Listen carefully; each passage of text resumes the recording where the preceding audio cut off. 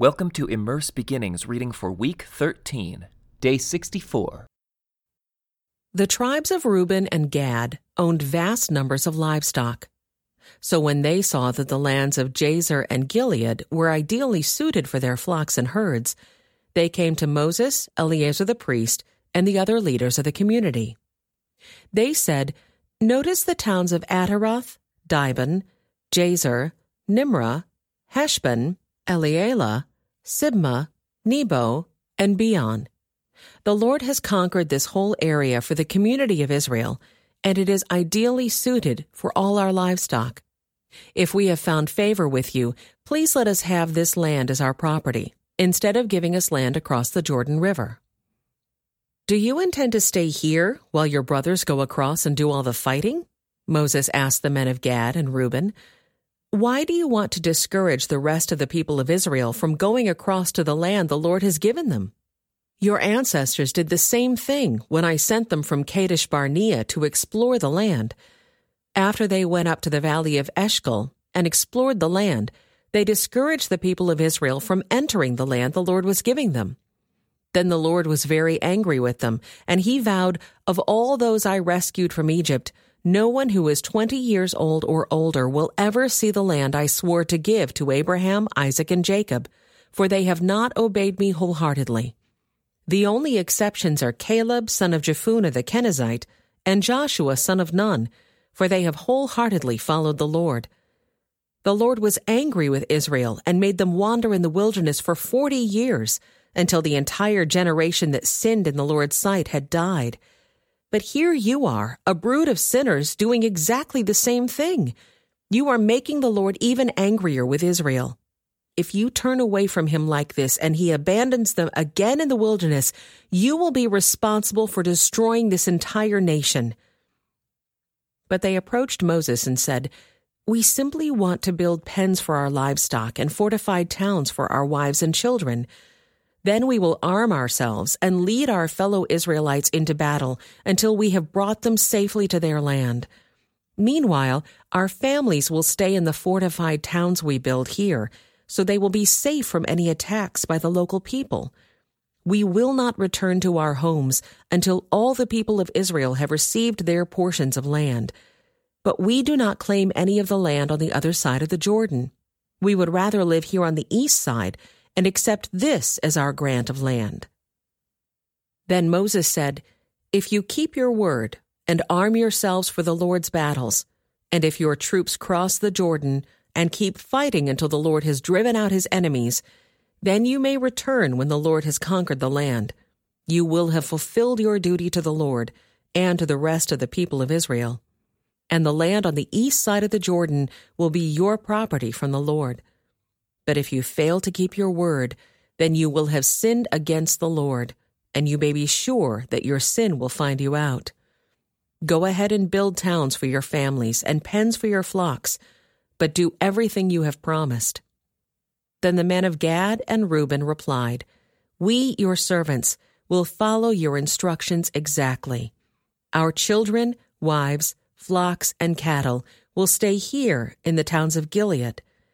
But all who are able to bear arms will cross over to fight for the Lord, just as you have said."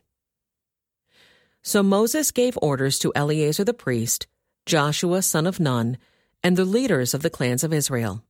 He said, "The men of Gad and Reuben who are armed for battle must cross the Jordan with you to fight for the Lord. If they do, give them the land of Gilead as their property when the land is conquered. But if they refuse to arm themselves and cross over with you, then they must accept land with the rest of you in the land of Canaan." The tribes of Gad and Reuben said again, "We are your servants, and we will do as the Lord has commanded. We will cross the Jordan into Canaan fully armed to fight for the Lord, but our property will be here on this side of the Jordan." So Moses assigned land to the tribes of Gad, Reuben, and half the tribe of Manasseh, son of Joseph. He gave them the territory of King Sihon of the Amorites, and the land of King Og of Bashan, the whole land with its cities and surrounding lands.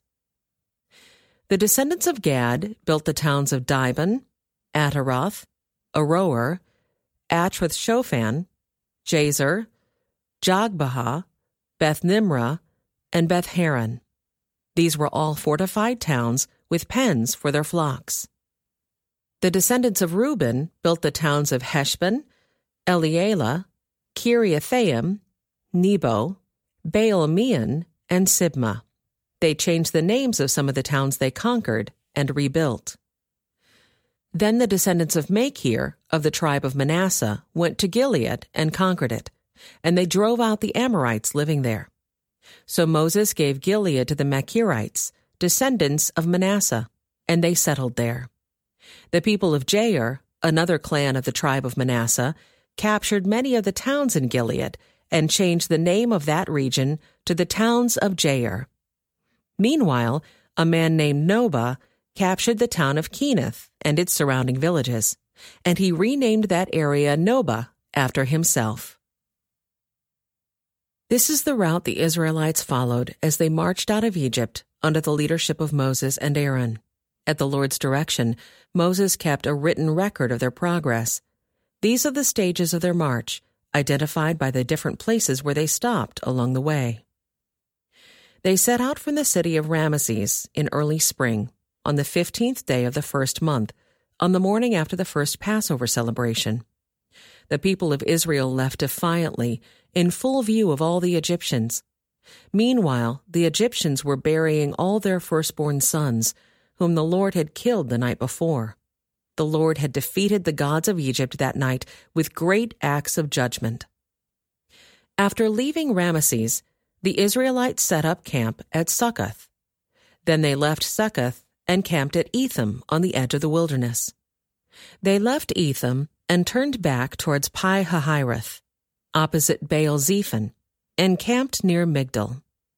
They left Pi-hahiroth and crossed the Red Sea into the wilderness beyond.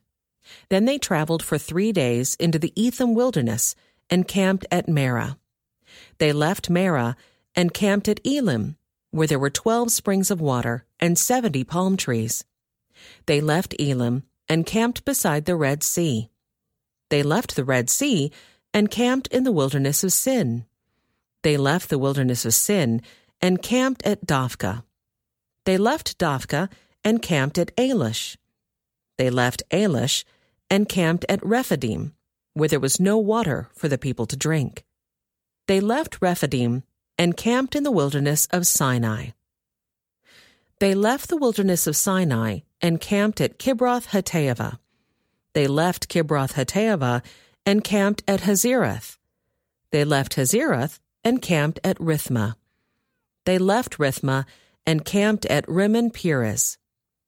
They left Rimmon-Perez and camped at Libnah. They left Libnah and camped at Rissah. They left Rissah and camped at Kehelatha. They left Kehelatha and camped at Mount Shepher. They left Mount Shepher and camped at Harada. They left Harada and camped at Makelath. They left Makelath and camped at Tahath. They left Tahath and camped at Terah. They left Terah and camped at Mithkah. They left Mithkah and camped at Hashmonah. They left Hashmonah and camped at Mosirath. They left Mosirath and camped at Beni-Jaakan. They left Beni-Jaakan and camped at Hor-Haggidgad. They left Hor-Haggidgad and camped at Jotbathah. They left Jotbathah and camped at Abrona. They left Abrona and camped at Ezion-Geber. They left Ezion-Geber and camped at Kadesh in the wilderness of Zin. They left Kadesh and camped at Mount Hor at the border of Edom. While they were at the foot of Mount Hor, Aaron the priest was directed by the Lord to go up the mountain, and there he died. This happened in midsummer, on the first day of the 5th month of the 40th year after Israel's departure from Egypt. Aaron was 123 years old when he died there on Mount Hor. At that time, the Canaanite king of Arad, who lived in the Negev in the land of Canaan, heard that the people of Israel were approaching his land. Meanwhile, the Israelites left Mount Hor and camped at Zalmonah. Then they left Zalmonah and camped at Punon. They left Punon and camped at Obath. They left Obath and camped at Abarim on the border of Moab. They left Abarim and camped at Dibon-Gad. They left Dibon-Gad and camped at Almon-Diblathaim. They left Almon-Diblathaim and camped in the mountains east of the river, near Mount Nebo. They left the mountains east of the river and camped on the plains of Moab, beside the Jordan River, across from Jericho. Along the Jordan River, they camped from Beth Jeshimoth as far as the meadows of Acacia, on the plains of Moab. This concludes today's Immerse reading experience. Thank you for joining us.